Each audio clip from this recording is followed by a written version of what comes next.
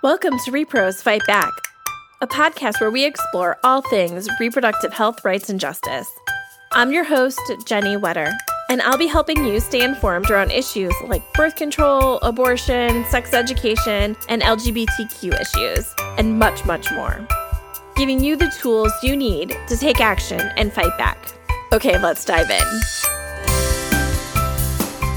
Hi, Repros. How's everybody doing? I'm your host, Jenny Wetter, and my pronouns are she, her. So I cannot believe that I have been recording the podcast from home for over a year now. So first, thank you all for being so patient in dealing with all of the audio that has been maybe less than ideal, cats crying in the background, or not great phone connections, or any number of various issues that we've had to deal with since I can't record in person still. I am just real grateful that for everybody who has been so patient dealing with technical difficulties, for guests who have had to deal with this method of recording not working, so having to try something else. And everybody has been so wonderful and so flexible. So thank you to everybody who's been on and has been super flexible. And thank you to all of the audience who has been just so gracious about, dealing with some bumps in the road as we have been recording at home instead of our little in-office studio. But yeah, it's really hard to believe I've been doing this from my home for a year. And in that year, there has been a lot going on. And I've talked about a lot of things on the podcast, but I feel like one of the constant things that I have talked to y'all about has been baking. And that has been, I had started making bread and stuff, I don't know, I guess like 3 years ago now, 2.5 years ago, something like that. And it has been my constant go-to during the pandemic. It has been really nice that I have baked something generally every Sunday, and generally something that I could eat for breakfast then that whole week. And I've tried so many different things that challenged me and were new and exciting. And I've kind of hit a lull in that. I'm still making stuff, but I haven't tried anything new in a little while. I mean, I've tried something new. I haven't tried anything challenging for a little while. And I keep every Sunday, having great intentions of trying something new or different. And I just keep being I don't want to put the effort in. So I'm excited to start to think about doing something new and exciting again that's challenging to me for a bake. I don't know what that bake is yet. I really loved when I was trying recipes that were scary to me, whether that was the first time I made English muffins or bagels, or when I really was scared to try making the pain au chocolat. That was terrifying to me. And, I've mostly had really great successes. My most recent one was a little bit of a fail in that it stuck to my pan. It was supposed to be applesauce oat bread. It's a quick bread. And I didn't have applesauce, but I had apple butter, and I used that, and it turned out amazing, minus it stuck to the pan. So it was a really ugly beauty, but it tasted delightful, and I will absolutely make it again. But I think that's a little bit of what I get for getting a fancy fluted pan that was all pretty. It gave it way too many places to stick. So next time I'll have to be extra, extra careful in greasing and flouring my pan so that it comes out prettier. But it was really good. And I guess that's kind of like life, right? Just because it looks bad doesn't mean it's not great. And you just roll with things. So that was fun. I'm going to keep the intro a little short this week because we have a long interview. But I'm really excited for y'all to hear it because it's super, super, super important right now. We're going to be talking about all of the state level attacks that are happening to trans rights right now. It's a really important topic. And I think there's a lot of confusion about what's happening and a lot of misunderstanding. These attacks are really horrible, but, they're a little complicated sounding. They might not sound terrible off the bat when you first hear them. They're really pretty devastating. And I just want to make sure that my audience, that we all are understanding what's happening and have a greater understanding So we take this episode to really talk about what is happening in the States.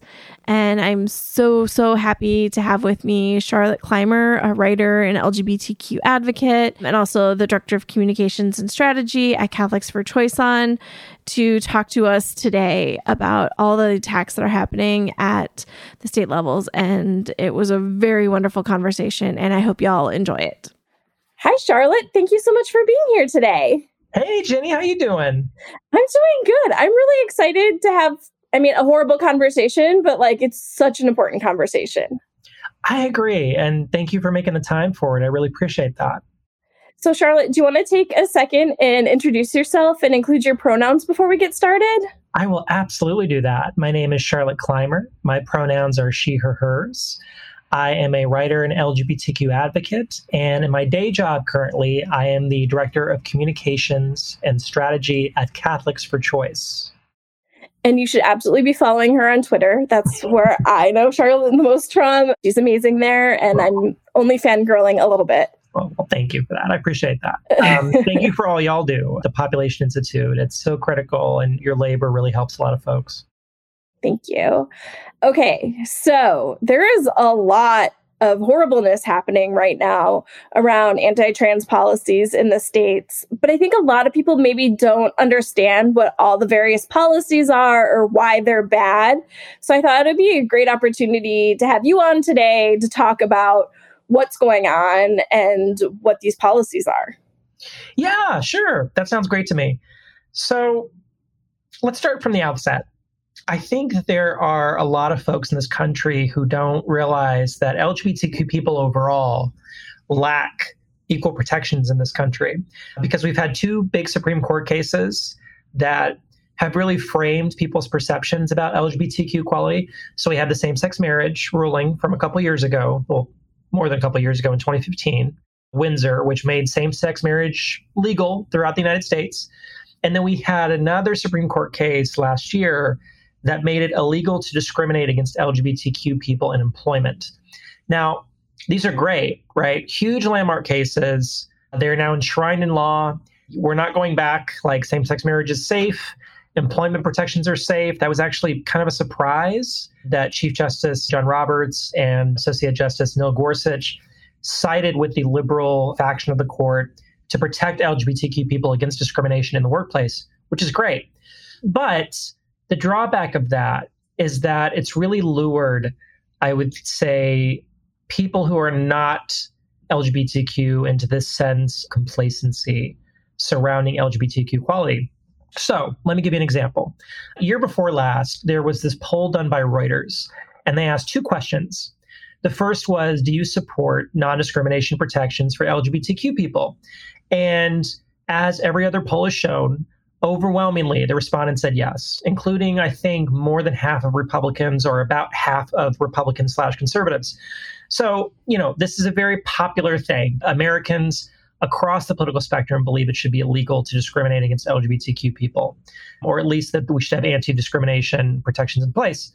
The second question was, do those protections exist?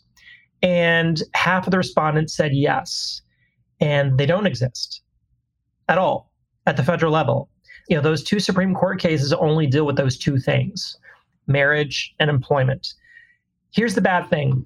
In most of the United States, LGBTQ people still face discrimination in housing, credit, public accommodations, jury service, really just every other aspect of the public square that doesn't directly involve marriage or employment. So you can get married on Saturday, you can go to your job on Monday, but then you could be denied housing in most of the United States because you're LGBTQ. And it's even worse for trans people. There are more states in which trans people lack those protections than folks who are not trans and happen to be lesbian, gay, bisexual. So, right now we not only lack those comprehensive protections, but we've seen the Republican Party. And I don't know how partisan we can get on this podcast, so I apologize. But I guess I am just stating the facts here. The Republican Party that's a fact. is really leaning into anti-trans messaging. Now, for the past decade, they've done this in various ways, right? There was the bathroom bill in North Carolina that backfired completely, and it wound up with a Democrat being elected governor of North Carolina. That's how badly it backfired for Republicans. They have tried to put anti-trans initiatives on the ballot, and they've been defeated almost every time. We've seen a ton of trans people, trans and non-binary people, elected to public office across the United States. Danica Roem in Virginia, of course, defeated a Republican, one of the most anti-LGBTQ Republicans in the country about 4 years ago. That felt good. Yeah, it was great. Yeah, it was wonderful. And Sarah McBride became the first openly trans person to be elected a state senator in U.S. history. So there are all these cool things happening. Yeah. But Republicans really feel that there's an angle here that's going to work for them. And so you've seen them kind of go through several iterations of this, of trying to figure out how to weaponize transphobia at the ballot box. Now, last year, there was this whole internal debate within the Republican Party and within the Trump administration how this should be done. Surprisingly, there were a number of key Republican figures who warned people not to do it. Ronna McDaniel, who I disagree with on just about everything, was warning the Trump administration not to do this because she felt it would backfire. I think Ivanka Trump said something along those lines as well. So there was a big split. But now that we're past the 2020 election, it is abundantly clear that Republicans are going all in. And we see that at the state level. Something like 60 pieces of legislation have been introduced in state legislatures across the country that are specifically anti-trans. Most of these fall into two categories. Either they seek to ban trans children from competing in sports that align with their authentic gender identity, or they are seeking to ban gender-affirming healthcare for trans kids, essentially, all trans kids. So everyone under the age of 18 who is trans, they're trying to ban within state borders access to gender-affirming care. So far, we've seen 3 of these bills passed in Arkansas, Mississippi, and Tennessee. Those are the big ones right now. Now, we can get into the science of all that real quick, and we will, I promise. But that's really what we're seeing right now is this just atrocious, really widespread campaign to attack trans children, which is horrific. And it's not based on science or merit. It's not based on logic. It really is weaponizing the unknown about trans people for political purposes. And, unless we're able to push back hard against this and bring up the fact that we are right on the science, we are right on the humane aspects of this, it's going to be very damaging to trans children specifically. And I guess that just makes me think before we get to the policies, it's so extra upsetting that they're going after trans kids because trans kids are already going through so much with the high rates of suicide and so many things that it's just this extra layer of horribleness. I was going to say evil, but I guess, yeah, kind of evil, but they're attacking this vulnerable group. That's right. Yeah. And I mean, it's not, the thing is, we live in an era of disinformation. Yeah. And most often we see disinformation discussed in the context of elections or, the QAnon conspiracy theories that go around. But really, some of the greatest damage is done to vulnerable communities with disinformation, whether it's, lies that are told about the Black Lives Matter movement or reproductive health and freedom. But, trans people are specifically, our community has been specifically targeted with this disinformation because the wider public knows so very little about trans healthcare and trans identities. We're often conflated with sexual orientation, which is a completely different thing, that Republicans see this and they're like, well, if we can convince people that this is a matter of quote unquote biological men, is the phrase they use, waking up and deciding they're going to play women's sports and just being able to play women's sports that way, we can scare people into going against this and just making this the next front in the ongoing, absolutely absurd culture wars that happen.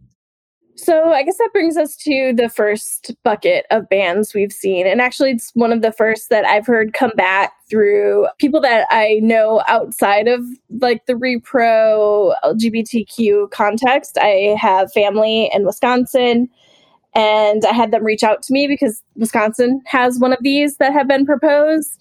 And that's the attacks on trans youth playing sports. And it's generally put in the context of protecting women's sports. And so they felt like they needed clarification from me on what was going on because they had this inkling that it was probably a bad thing, but they wanted to check to make sure that I could clarify why these laws were problematic. So let's do that. Why is this a problem? Well, usually the argument is one of two things. Either that trans girls and women in middle school and high school, I should say trans girls and young women, are stealing away quote unquote scholarship spots from cisgender girls, or that they present a threat of safety to cis girls and young women in high school. And neither of these are true.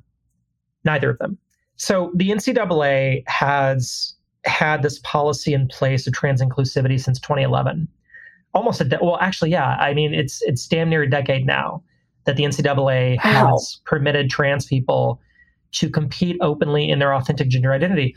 And they have a number of policies that outline this. The most pertinent one to this conversation is that, a trans young woman can compete on a women's team after she's done a year of hormone therapy.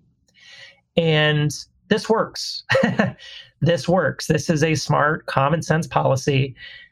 Unfortunately, we don't have the kind of widespread, in-depth, just exhaustive science on this that we could.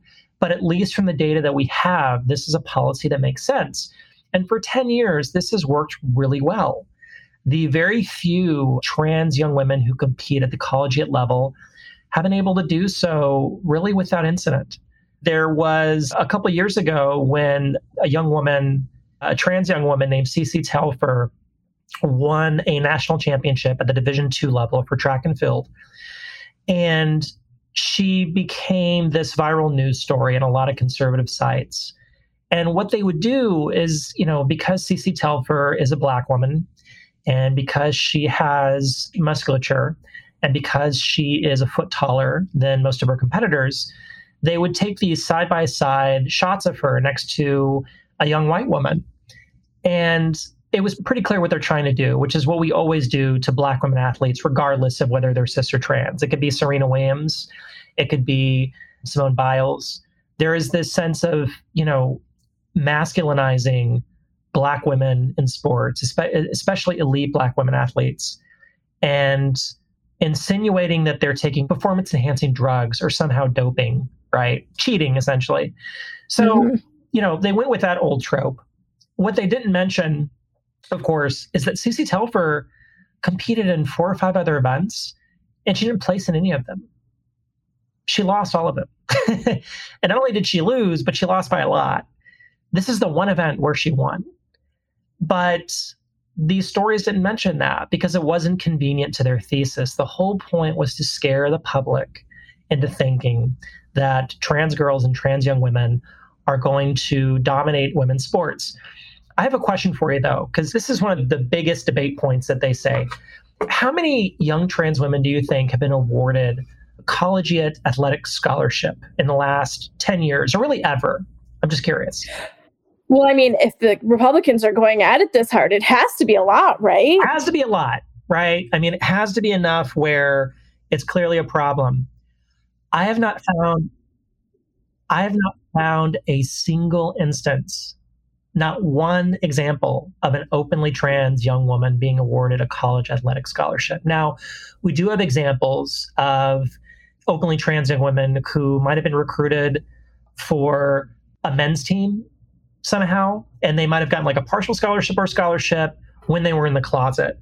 And we do have examples, I believe, of young trans men who have been awarded a college athletic scholarship, but not a single example of a young woman.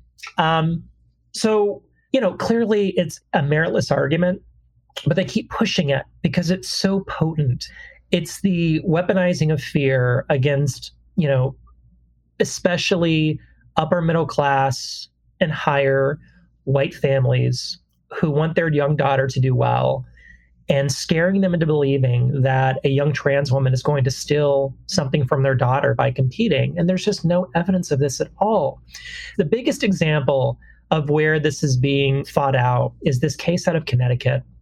There are 3 families representing 3 young cisgender women who are suing the state of Connecticut over young trans women competing in track and field in that state.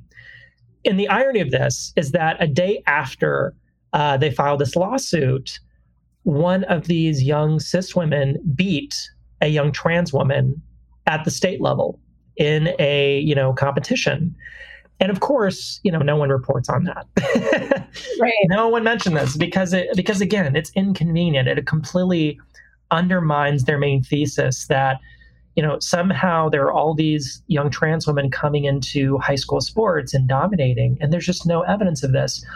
Now, I want to get to your other questions, but I want to point out something else here, is that there are also examples, ironically, of young trans men who want to compete on men's teams, but they're forced to compete on women's teams in certain states that disallow or ban trans kids from competing in the sport that aligns with their gender identity. So a couple of years ago in Texas, where it is currently illegal for trans kids to compete on teams that align with their gender identity, there was this young trans boy on a high school wrestling team, and he wanted to compete with the boys. He wanted to compete with the other boys, but he wasn't allowed. So he was forced to compete on the girls' team, even though he, has gone through the appropriate medical process. He's taking hormones. He's doing everything that a young trans person should do when they're going through that process. And he's, kicking ass all across the board. He basically just ran to a state championship and won it, easily. And people are complaining and saying, well, this isn't fair. This kid shouldn't be allowed to compete when he clearly has an unfair advantage. But that's the law. He wants to compete with boys. These same social conservatives are forcing him to compete with girls, and then he beats the girls, and they complain about that too. And this is always what they do. This is always what they do. When it was the bathroom bills, it was the same issue. You would have these trans boys and men who, clearly presented as men, clearly presented as boys, and they were forced to go use the girls' or women's restroom. And that led to a lot of controversy because you'd have these male-presenting people who would use the restroom, and it would spark controversy or discomfort. And social conservatives were essentially forced to answer, well, if it's turning out that they're making women uncomfortable, what do you suggest they do? Where should they go? You don't want them to use the men's restroom because their gender identity aligns with that. But now you don't want them to use the women's restroom because it makes women uncomfortable. So, tell us what to do here. And of course, social conservatives have no answer because that's not the point. There's no logic to this. It's all about weaponizing fear at the ballot box and pushing this completely ridiculous narrative that trans people present some kind of threat to especially girls and women. And there's just no evidence for it. That was a long rant. I'm sorry. Well worth it. And you got to the point that I was really thinking of, is that all these attacks really seem to be centered on saying it's about protecting women and girls. Mm-hmm. And I, as a cis white woman, I find that particularly disgusting. Like, I have no problem with the trans woman using the women's bathroom. Like, I don't understand. Like, it just makes no sense to me. Like, let trans kids play sports with the gender they identify with. All of this boggles my mind. And please don't do it in my name. Thank you. Yeah. And that's the funny thing. Look, this is anecdotal to some extent, but I get hate mail all the time from people. That's just how it is when you have this kind of platform and you're a trans woman. And overwhelmingly, they come from cisgender men. Overwhelmingly. The most vocal allies, the people who really just have no idea why this is a problem, are cis women. Because cis men are out here pretty openly, blatantly assaulting, harassing, raping women and getting away with it, not held accountable, often swept under the rug, whether it's on a college campus or in the military or really any other avenue of the public square, or, whether it's a former president of the United States sexually assaulting 29 women and not being held accountable for that. So, if there were really an issue of a threat to women, it would be cis men getting away with this in so many different aspects of the public square. It's not trans women. And also, the polling that has been done on this shows that cisgender women, not just in the US, funnily enough, but in every other country in the world, overwhelmingly support the rights of trans women, cis women. And when you bring this up, you're like, well, that's just one poll, but it's a number of polls that do this, and they can't reconcile with that because it completely undermines their argument that cis women don't really view generally trans women as a threat. They view cis men as a threat and trans women as also the target of those threats. Okay, so that's only one bucket of bills. I feel like this is going to be a long episode. Sorry, y'all, but there's so much to talk about, and we're not going to skip any of it. So the next one is on bans on transition care for trans minors. Do we want to talk about what those bills are and what they mean? Yeah, sure. So these are bills that would essentially prevent any kind of gender-affirming medical treatment for trans children. So anyone under 18 cannot get gender-affirming health care. And this is everything from hormones to puberty blockers to surgical treatment for the circumstances in which it's been affirmed and validated by a physician. And it's based on, not only a fundamental misunderstanding of trans healthcare, but a complete weaponization of the fear over trans identities and what it means for someone to transition overall. So let's get this out of the way right now. There is no prepubescent trans child, who is receiving hormones or getting surgery. That's not a thing. There is no, child under like 12 or 13 getting surgery or getting estrogen or testosterone supplements. That's not a thing at all. Now, what does happen for prepubescent children is that they take something called puberty blockers.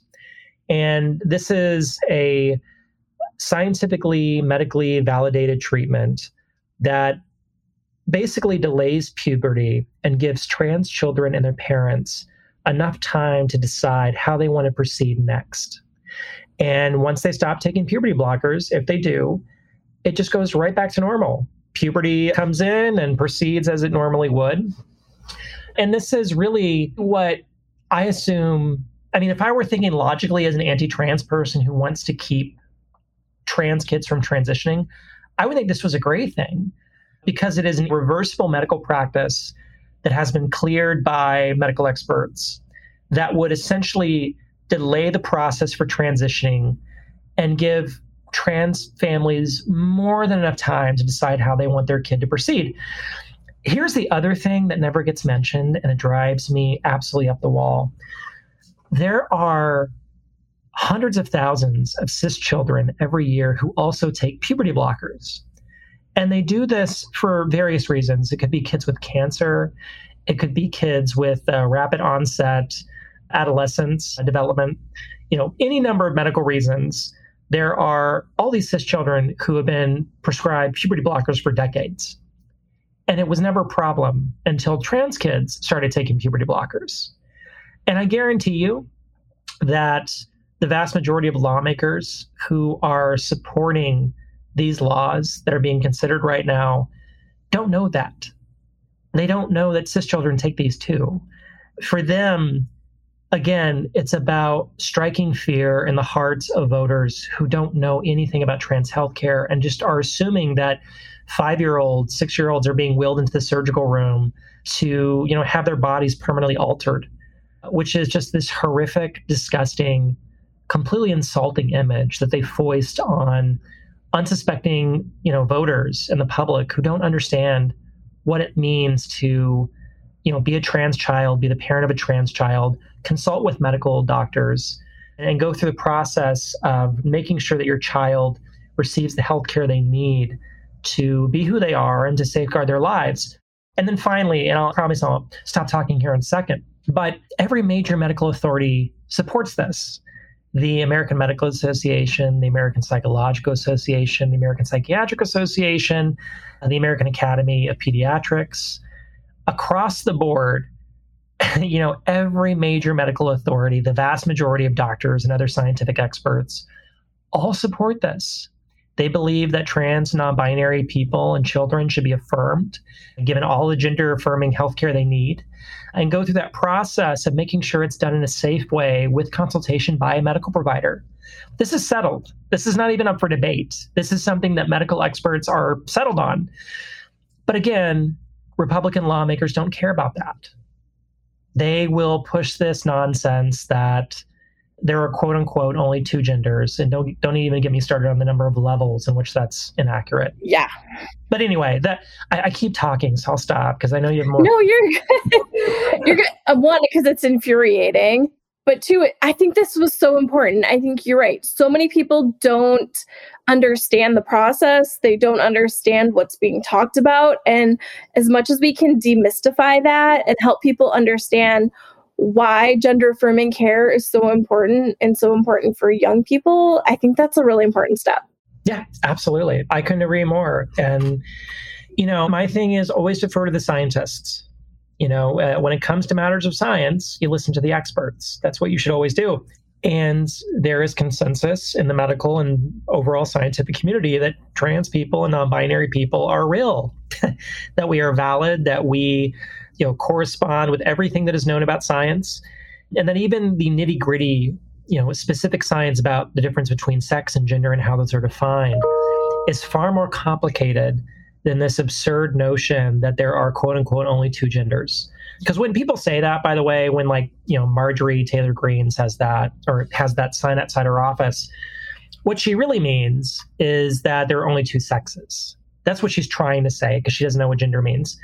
But even that's inaccurate. There are more than two sexes. There are way more than two sexes. Scientists know this. There are a complexity of chromosomal outputs, anatomical features for people who are born. We don't even know the exact full scope comprehensive science on it yet. But of what we do know, there are way more than two sexes. But then you get to the gender piece. And gender is just infinitely complex. But, it's so interesting to me that when it comes to cis people, we don't really have this larger societal debate over validating or invalidating the gender identities or expressions of cisgender people. So, for example, if we were talking about cisgender men and we were to take a group of 10 cis men and put them on a spectrum or a ranking of least masculine to most masculine based on how they correspond with what society generally identifies masculinity with, the characteristics, that would be seen as really counterproductive. It would be seen as dehumanizing, insulting. There would be a lot of hurt feelings over that. But we don't do that, right? I mean, there are some men who, of course, engage in that kind of talk, and they're typically looked at as, dorks and clowns. But, otherwise, we're not doing this thing where we assess the individual masculinity of men in this comprehensive way that limits them and gatekeeps them out from society. We do this with trans people constantly, and it's just so fascinating to me. Everyone uses pronouns, everyone has a gender identity, but it's only trans people who get this ridiculous level of scrutiny, even though we're validated by the scientific community. Okay, so one more bucket that I don't know that we've seen a ton of right now, but I can feel coming and we've already seen happening. And since you work at Catholics for Choice, I feel like is worth talking about. And that's religious exemptions to a lot of these things. Like I could feel it in that great Supreme Court opinion from this spring. Like I could just feel the looming religious liberty case coming up that was going to take away a lot of those protections around LGBTQ work protections. So maybe we want to talk a little bit about some of the religious exemption stuff we've seen. Right. So there's a big case being considered right now. It's Fulton v. City of Philadelphia. And it basically is a question of whether or not a religious organization has to abide by a municipality's anti-discrimination law. So it's this Catholic adoption agency in Philadelphia that turned away LGBTQ parents and cited their, religious freedom, so to speak. and it went to the courts, and it was heard by the Supreme Court, and we should get some kind of decision by June. Now, this will not only affect just this Catholic adoption agency in the city of Philadelphia. This will really be, indicative of what's to come and how the Supreme Court is going to decide on religious freedom cases moving forward. And it's going to, likely give some kind of invalidation or validation for the expansion of religious, quote unquote, religious freedom laws by Republican lawmakers that are being introduced. Meanwhile, you have this thing surrounding the Equality Act.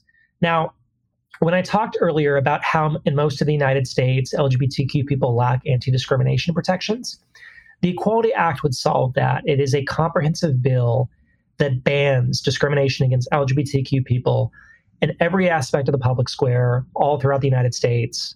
So, discrimination in housing, discrimination in jury service, public accommodations, education, across the board, from sea to shining sea, LGBTQ people would have protection from discrimination because, currently that's clearly not the case.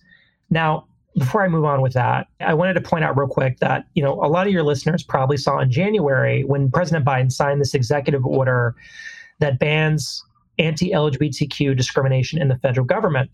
Now, my worry, and I think that, it's a really considerable worry, especially among a lot of activists right now, is that it would be taken to mean that his executive order applied to everywhere in the United States, and it doesn't. It only applies to the purview of the federal government. Now, that would be great if it weren't for all of these state laws and state jurisdictions in which that executive order does not apply. So, if you were to have some kind of program overseen by the Department of Housing and Urban Development, and it discriminates against LGBTQ people, that would be illegal under this executive order because it's a federally run program. It has federal funds, et cetera. But if it were, say in Missouri, and this trans person wanted to go to a shelter and it didn't receive federal funds and it was under that state jurisdiction, housing shelter would be permitted to deny access to that trans person and cite them being a trans person as the reason as to, basically turn them away.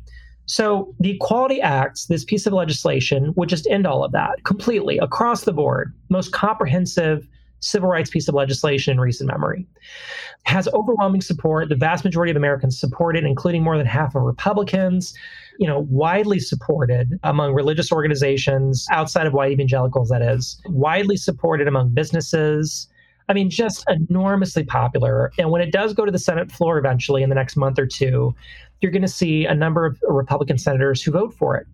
Who knows how many at this point, but, at least probably 3 or 4 will vote for it, which is a lot for this current Senate. But how that applies in the future to all this religious freedom stuff coming up is kind of up in the air. We don't know yet because there are going to be a lot of religious freedom cases moving forward in these courts and then going to the Supreme Court for consideration. And we're worried about that. We're worried about how that affects the way that LGBTQ people and other marginalized communities are treated. Yeah, I'm glad you brought it to the Equality Act because that is a little bit of at least good news. It passed the House and the Senate's going to take it up. Hopefully we could see it get passed. I don't know that I have a lot of hope for that, but it would be an important step because like you mentioned, the Biden administration took executive action, but some of that was just reversing executive action from a previous administration. And I would hate to see protections of trans people and LGBTQ people becoming this football that becomes like a lot of the repro stuff that just between administrations flips back and forth. And that's not the way to protect people. I couldn't agree more. And you're absolutely right. Like if a Republican gets elected, especially in the mold of Trump in 2024, that all goes away overnight. They'll sign executive orders making it completely permissible to discriminate against LGBTQ people in the federal government. And they'll roll over all these other protections too. And by the way, that includes trans folks in the military who are currently serving. The ban was overturned by executive order in January, but there's no federal law that makes that concrete. It's not like Don't Ask, Don't Tell, which was passed by Congress and signed by the president, and it would take an act of Congress to overturn it.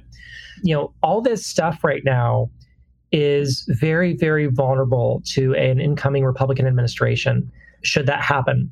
And so we need to keep that in mind, because you're right. It's just like all the repro stuff, whether it's, the global gag rule or the Hyde Amendment or the Helms Amendment, those are pieces of legislation, but the executive orders that every Republican administration ends up doing on repro, it's going to happen with LGBTQ rights too. So we got to keep that in mind. Okay, so we've already touched on some of this, but the Biden administration has done some good things. Yes, I sure do. So, because it's nice to talk about good news for once. Absolutely. And, and I got to say, I predicted last year that the Biden administration would be the most pro-LGBTQ ever, with all due respect to President Obama, who did wonderfully for LGBTQ people during his tenure within the constraints that he had. Yeah. But, President Biden got off to an excellent start, immediately issued an executive order, and that first raft of executive orders that made it illegal to discriminate against LGBTQ people within the federal government's purview, overturned the ban on trans people in the military, which is great, appointed a number of LGBTQ people to government posts, including Pete Buttigieg, who is the first openly LGBTQ person to be confirmed by the Senate to a presidential cabinet. Dr. Rachel Levine became the first openly trans person to be confirmed by the Senate to any government post ever, and is now the highest ranking openly trans person in American history in our government. So there have been a lot of great advances so far, but there are things that need to be left done, things that, remain to be done, that need to be done. So one thing that could really be helpful is getting the Equality Act passed, right? Like that would be the big enchilada. That would be the big one that would just overnight change the lives of so many LGBTQ people across the country. But there are a lot of smaller things that could be done too by executive order. For example, I would, if I were in the Biden administration and telling, President Biden exactly what he should do, release every LGBTQ person, but specifically every trans, non-binary, undocumented immigrant right now from the custody of ICE or CPB, because they are refugees, specifically because of their LGBTQ status. And they are the most vulnerable to discrimination.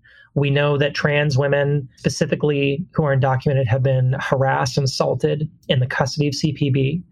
And President Biden, with a sweep of his pen, could end that overnight and make it so that, these folks and their kids could have a better life in, our country, where these protections aren't where they need to be, but at least they're workable, they're livable with what we have. Another thing he could do, and I expect this will be done quite soon, is ensuring that trans people will have all the rights they had before the Trump administration in regards to incarceration, so that trans people are incarcerated in facilities that align with their gender identity. This, surprisingly enough to a lot of people, because I always surprise people with this fact, that's actually started under the Bush administration. The Bush administration was the one who started, keeping trans folks, kept with the facilities that align with their gender identity. That was expanded and reaffirmed by the Obama administration. And then Trump, overdid that overnight with an executive order. Another thing that President Biden could do is create a specific LGBTQ equality commission or council that advises across the board on, not only LGBTQ issues overall, but certainly the things facing the trans community. One of the biggest issues of which is the ongoing epidemic of violence against trans people, specifically Black and brown trans women. So, last year, there were at least 37 openly trans Black and brown women and some non-binary people who were murdered in the U.S. That was the most ever last year on record, deadliest year on record for trans non-binary people. And since, I believe, 2012, as far as the data goes, it's over 200 trans non-binary people who have been viciously murdered. A lot of these go unsolved. A lot of times, these folks are not respected in their deaths or their authenticity, like their authentic gender identity. And they are most vulnerable to this kind of violence because of homelessness, because of lack of employment options, because of, the intersection there with systemic racism that's faced by Black and brown trans women. So, this is something that could be addressed with the kind of smart policy analysis that would be done by an LGBTQ Equality Council or task force. And I trust that President Biden will get this done. I know that there are a lot of big problems right now, especially with COVID, especially with, our economy as how it is, but it does need to be done. And, so if you're in the Biden administration right now and you're listening to this, these are really easy policy ideas that could be done overnight if President Biden really went for it. I know on the global scale, I know that groups would also really like to see LGBTQ also put back in the human rights reports. The Trump administration really cut back on reporting in the country reports on attacks on LGBTQ rights overseas. And those reports are really important because they are often used when people are trying to become refugees to the U.S. and getting humanitarian assistance. And if there's nothing listed in those reports specifically showing that there are rights violations happening in those countries, it's much harder for them to gain protections coming to the U.S. So it's really important to see the LGBTQ sections become more fully reported in those reports again. Yeah, and I'm really glad you brought that up because, the international space right now is just, oh my God, it's nightmarish. The way that LGBTQ people around the world are being targeted in countries on every continent. And part of this, believe it or not, stems from the signal sent by the Trump administration. I have talked and met with LGBTQ activists around the world, in Africa, in Europe, in Russia, in South America. And all of them have said that, the Trump administration's open attacks on LGBTQ people really gave this license to world leaders who were anti-LGBTQ behind closed doors, the freedom to attack LGBTQ people out in the open, knowing that there wouldn't be retribution from the U.S. This, of course, was exacerbated during Nikki Haley's tenure as, ambassador to the UN, when she, essentially led this walkout of the U.S. delegation during protections that were voted on for LGBTQ people. I mean, it goes on. And especially, right now with this horrific epidemic of violence against LGBTQ people in Chechnya, gay men who are being abducted and ostensibly murdered, as far as we know, by the Chechen government and not held accountable by the U.S. government under Trump. So, we got a lot of work to do. There are people being killed around the world. And, despite the Trump administration's performative nonsense of supposedly trying to decriminalize homosexuality around the world, there is no evidence they did any work on that at all. It seems that they went for what sounded like the most reasonable thing they could on the surface level, which is, basically decriminalizing the act of homosexuality, which they felt would play well with Republican base, but they did no work on that. And when they knew that, LGBTQ people were being targeted in those countries in which, Trump has friends, whether it's Vladimir Putin, or I forget that guy's name in Turkey. Forgive me, president of Turkey, the way he's gone after LGBTQ people, basically dictators. And they've just looked the other way. And they've also, Trump had also discouraged or prohibited embassies in these countries from honoring LGBTQ people during Pride Month with pride flags, essentially. I mean, it just goes on. And the way they were able to get away with it is still jarring to me. I mean, most anti-LGBTQ presidential administration by far in history, and it's not even close. I would stack it up against anyone, I don't care if it's an 18th century presidential administration, a 19th century presidential administration, because even then you saw LGBTQ rights just not discussed. Like if you go back to the 19th century with, Lincoln or Buchanan's administration, you had gay men having these trysts behind closed doors and people would just, ignore it. They would just pretend it wasn't happening. This is a presidential administration who aggressively went after LGBTQ people every single goddamn day during his tenure, relentlessly. And they were able to do it because the media was so focused on everything else going on. So again, I'm starting to ramble again. I apologize, but there's just so much to discuss here. There's just so much that still needs to be undone. Yeah. And it's going to be the work of, I'm sure, not just 4 years trying to fix it, let alone move ahead and get to where we need to be. I wanted to point out for the folks who are listening that there is this perception that, transgender people are kind of this new thing, almost like a fad. And I get it, right? Because if you knew nothing about trans identities and suddenly you saw a bunch of trans people out in the media space, you might think that it's some kind of, fashionable thing now. And that's not true. I mean, trans people have been around for as long as there's been recorded human history. Every country, every nationality, every race, every ethnicity, every religion, going back to ancient Greece, ancient Africa, everywhere around the world, trans people exist. The only difference is that now trans people feel more affirmed and coming out and feeling safe to be who they are, to be who we are. So, being trans or non-binary is not a choice. It's not something that people choose. The only choice that we make is whether or not to come out. And that depends on whether we're going to have the safety and dignity that we should be entitled to as any human being and being who we truly are. So I want to point that out for folks who are confused by this and think that it's just this thing that happened overnight, because it's not. It's been around for a long time. So I always like to end by focusing on things the audience can do. So what can the audience do to help? I am so glad you brought that up. So here's the biggest thing y'all can do who are listening. Make sure you call your senators and demand that they vote for the Equality Act when it comes to the floor, especially those of you who live in Maine under Susan Collins, who supported the Equality Act in recent years, but because the Human Rights Campaign endorsed her opponent, she's essentially now waffling on it to get back at them, which is terrible. So make sure you call her office and demand that she put politics aside and protect LGBTQ people. Those of you who are in Alaska, make sure you're pushing on Senator Murkowski to do the same thing.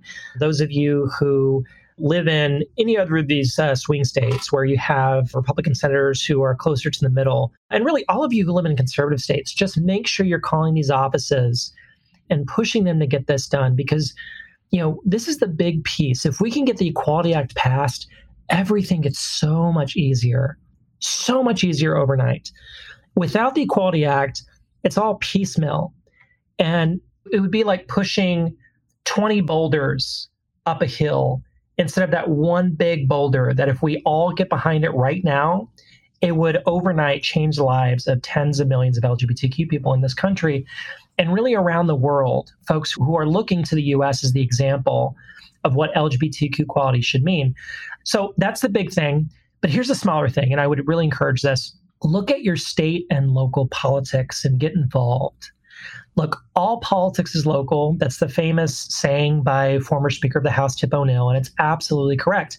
The vast majority of the work that you can do for LGBTQ equality can be done through your school board, through your city council, through your local governing board, whatever that might look like. It can be done through your state legislature, putting pressure on lawmakers to either oppose these absurd anti-trans laws or to propose anti-discrimination laws that protect LGBTQ people and specifically trans people from that discrimination. There's just so much work that can be done.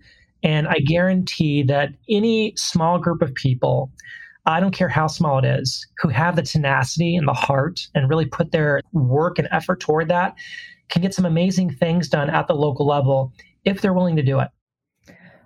Well, Charlotte, thank you so much for being here today. I had so much fun talking to you. Oh, I couldn't agree more, Jenny. And I'm so sorry I talked so much. I really wish I would have let you answer some more questions, but you were fabulous and I love your cat. So.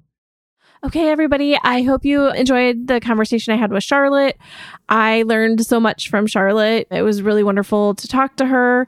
And thank you so much for being on. With that, I will see y'all next week. Actually, we're going to have a bonus episode. Next week is Black Maternal Health Week. So we're going to do an episode talking about Black maternal health. So stay tuned for a special bonus episode. And until then, I will see y'all on our social. You can always reach out to us there. We're at Repros Fight Back on Facebook and Twitter and Repros FB on Instagram, and I will see you all there. For more information, including show notes from this episode and previous episodes, please visit us at our website at reprosfightback.com. You can also find us on Facebook and Twitter at Repros Fight Back and on Instagram at Repros FB. If you like our show, please help others find it by sharing it with your friends, and please rate and review us on Apple Podcasts. Thanks for listening.